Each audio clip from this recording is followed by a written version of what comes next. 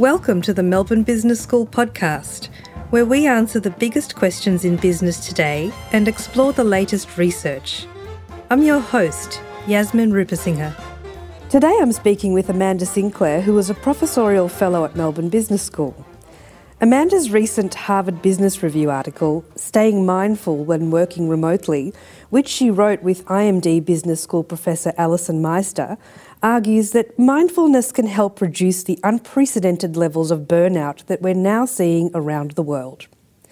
Amanda, first of all, welcome back to the podcast. It's lovely to have you here again. Thanks very much, Yasmin. Great to be here. So, Amanda, what is it about working remotely that has made stress levels and burnout worse than ever? There are several factors at play here. The first really is that we're working longer hours and there are less boundaries that help us say no to work and head off home. There's always been this flow through, but working from home means it's really hard to establish some of those boundaries. A second factor, and this is demonstrable from the research, is that there's a whole lot of extra burdens that come. So those people who've been homeschooling, and we know from the research that women have really carried the burden of this. We're just doing so much at home, including schooling and caring for other people. There's also that factor around loneliness, and if you look at the evidence, people who live on their own have really, really struggled. I guess a final factor is that, our jobs have changed actually through this process. So often our jobs have got extra dimensions of pastoral care. We had an old understanding of what our job was, but it's actually changed in many cases, and so people are having to learn new kinds of activities that are being an important part of the work that they're doing, including supporting colleagues, supporting their teams, and finding new ways to communicate across those boundaries. It sounds like you're illustrating the elevated stress levels that people are experiencing by having to expand what we're doing as part of our workday. And I want to talk about that. Can you tell me, what are some of the signs of stress to be aware of that could indicate that folks are heading into the burnout zone? Yes, the signs of stress, they're pretty easy to pick up, and most of us would be familiar with them. I think the 3 a.m. wake up, or the middle of the night wake up, whether it's 1 a.m. for you or whether it's real difficulty getting to sleep, that's often a key factor. And it's not just the wake up, it's then where our mind immediately goes when we get disturbed, when we start to ruminate or rehash and rehearse, that's another sign. So watching your thinking is a great indicator. And if you find yourself rehearsing a sort of a meeting or a difficult, a difficult challenge that you're facing, you're thinking about it a lot, and you're thinking about it again in the same way, that's a real indicator. Yeah. The third obvious one is our bodies, and our bodies are really great barometers that tell us, whether we're heading up to that top of that curve of burnout and exhaustion. And it's, we all carry it differently, but if there's a lot of stress in our jaws and our shoulders, our backs, we're feeling those physical symptoms. Our breath can become very short and we can feel the heart rate go up. So our bodies are actually really great allies in terms of giving us little signs that we need to pay attention to what's going on, and we perhaps need to insert a kind of a mechanism to stop. I might say that there's some fascinating research around the causes of stress. And one of the most powerful pieces of research evidence is that it's not actually what happens to us that determines our stress levels, but how we think about what happens to us. So some very interesting longitudinal studies that tell us, all of these events happen which introduce extra burdens and extra challenges for us, but it's our habits of thinking about them that are the critical ones to address. And that's actually why mindfulness is such a useful tool in this space. It really does help us to step back from our habits of thinking and have a look at that as well as what's going on with us. So let's talk some more about mindfulness. What is it that's so special about it when you're experiencing stress, and how can mindfulness help reduce stress and make work more enjoyable again, especially when working remotely? So mindfulness, there's a lot of hype around it, and there's also a lot of myths around it. And mindfulness is really just the choice to make this moment important. You know, this one here, sitting with you in this room. Yes. It is a way of bringing our full attention to the people who are with you right at the moment. And so, in contrast to ideas that say you have to go off to some mountaintop, like in a meditative state in order to be mindful, another myth is that you have to practice a lot in order to be mindful. They're not very helpful because it actually is just that conscious decision that we might make to bring all of our attention, our mind and our body, to this moment here. And again, research tells us that, you know, for many of us, and it is a human condition, our minds and our bodies are often in two different places. Yeah, that's part of life, but that research also tells us that when we make that choice, when we notice that our mind and our body is in two different places, when we make that choice to bring it fully to the person that we're with, we're more effective, we're felt to have more presence and to be more supportive, and we're also happier. So there's a lot of reasons to make that conscious choice, and it's a particularly important thing and very appropriate to so many managerial situations. You know, when somebody comes to us, you know, it might be a colleague or a team member and wants to have a chat about something that's bothering them, you know, we can make that conscious choice, and we might actually say to them, look, I really want to understand, just talk to me about it for a moment. You know, that is an act of mindfulness to bring our full presence and our attention to that person in that moment. So very, very suitable for many, many managerial and business contexts. Amanda, you say that mindfulness is about focusing fully on the present, but that's not easy to do when your mind is full of other worries, is it? It's certainly not, and our minds are often full of lots of stuff, important and less important. So one of the things that mindfulness helps us to do is to tune into particular ways of thinking. And most of us have been primed and rewarded for thinking in a particular way. That is the sort of the cognitive, it's the frontal lobe type of thinking. It's the problem solving, it's the evaluating, it's the exploring issues. And look, that form of thinking is really, really valuable in life. It's really valuable in our jobs. But the problem is that most of us do too much of that. Mm-hmm. In fact, that we sometimes come to the conclusion that we are that form of thinking. We are those thoughts, and that our entire value lies in that form of thinking.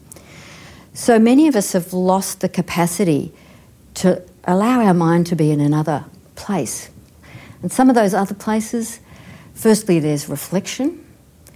And, you know, for many of us working in education, being able to step back from our habits of thinking and say, you know, I wonder why I'm thinking about that in the way that I am right now. That is a very powerful move, and it might be the basis of a lot of deeper learning.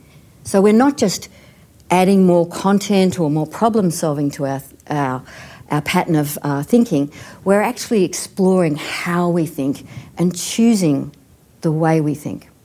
So that's one move we can make. But the other is to move into awareness. And what happens when we move into that, you know, we allow our mind to go into awareness, is we start to notice a whole lot of things about our environment, and perhaps things that have been said to us that we really didn't hear because there was so much clutter going on in our minds previously.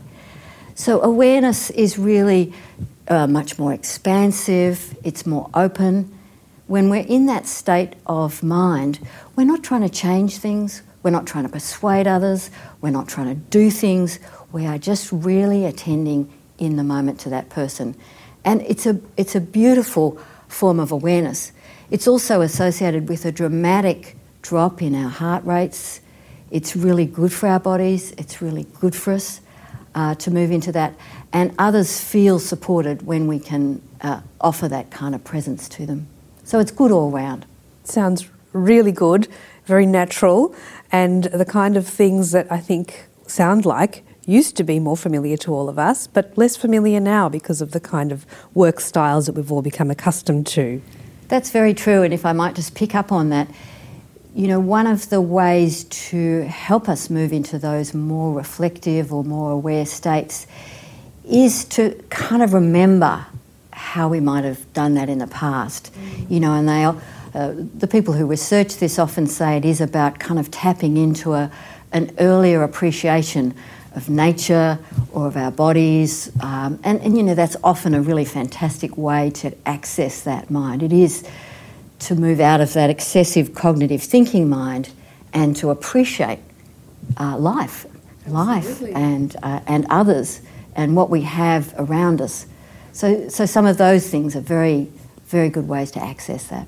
Amanda, what insights has your research provided into the most effective steps our listeners can take to become more mindful? Well, certainly in the article that I co-wrote with my colleague Alison, we identified these 3 moves that are particularly appropriate, we believe, in remote working contexts. The first is moving from a focus on doing to a focus on the quality of our being. And our argument and, you know, our own experience and research demonstrates that often what you say or do in our business roles is not as important as who and how you're being. So people pick up on the quality of your being as much as what you say or do. So this is a really interesting move that sometimes you can make. And of course, you can make it just as powerfully online as you can sitting across, you know, in a room from one another. We believe that the other person on the end of that can really sense when you're totally with them. So that move about not just thinking about action and talking and telling, but really the power and significance of presence is an important step to make. So that's one move. Okay. What other steps do you suggest people can take to stay mindful? So another step that we believe is very critical, and it's almost heretical in management and business thinking, is to focus less on the future, on goals and targets, and more on this moment.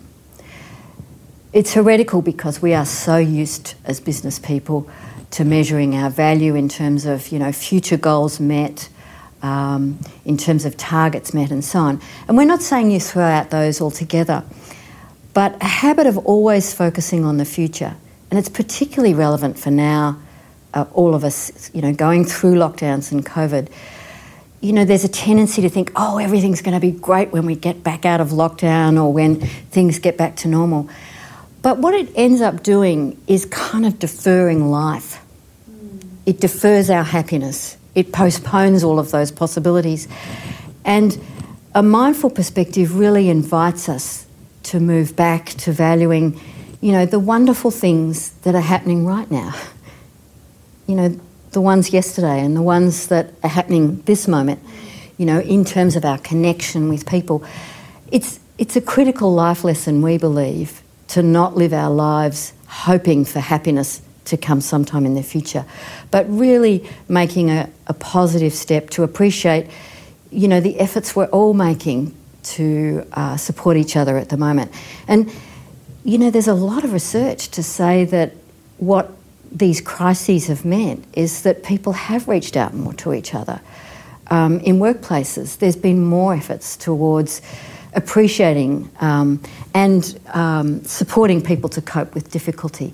So that move, if you find yourself constantly thinking, oh, I can't wait until, you know, next 6 months or whatever it might be, you know, pull that back and spend some time just feeling grateful, you know, to the effort somebody made this morning for you, the opportunities we have right here. That's really beautiful, Amanda. I'm interested to learn more about some more interpersonal insights that you could share. You just shared a couple of examples of how we can be more mindful personally, but what about with other people? Again, there's a lot of really interesting innovation that's happening around this.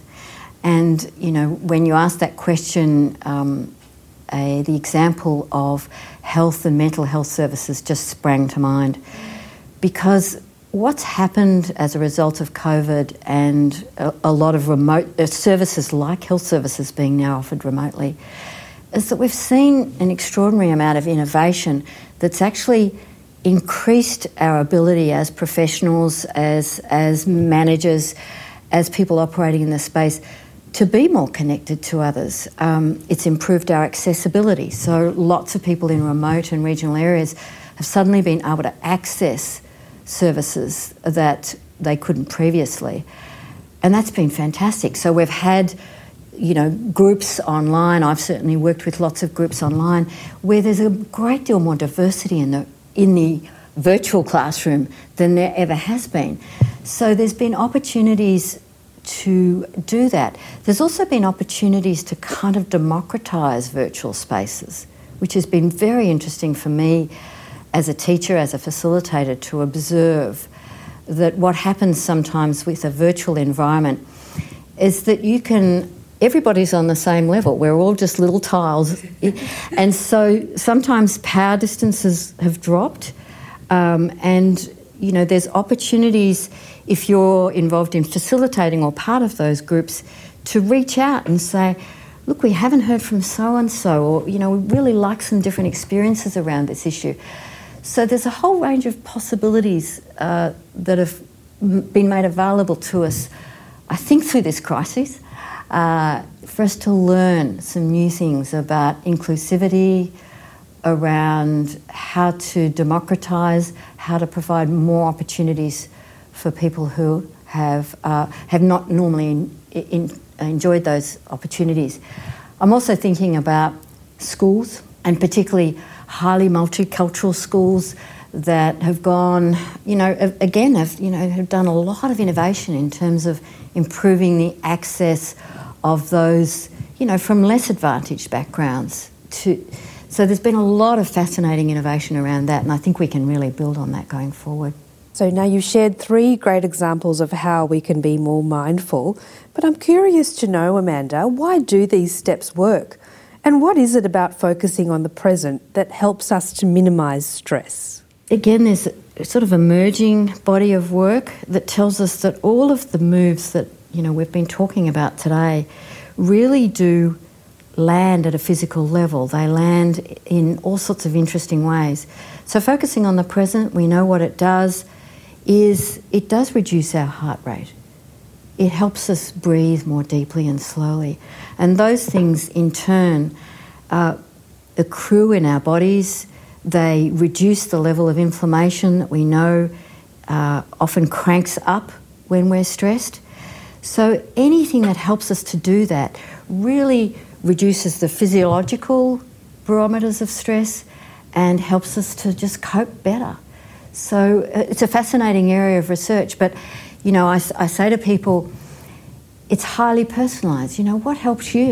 Is it to go out and talk to your pot plants, or all of the ways that we give ourselves permission to turn off, to metaphorically kind of close the laptop or whatever it might be, to turn off the phone.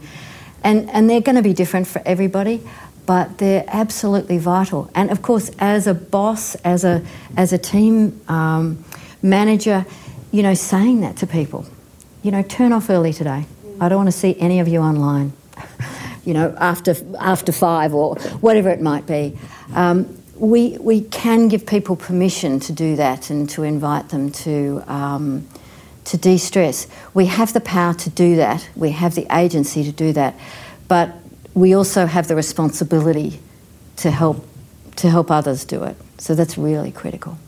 We've talked about some techniques where we can be mindful within ourselves, mindfulness within our communities, but I'm really keen to understand a little bit more about how mindfulness works when we shift our attention onto another person, another individual. Can you tell me about that, Amanda?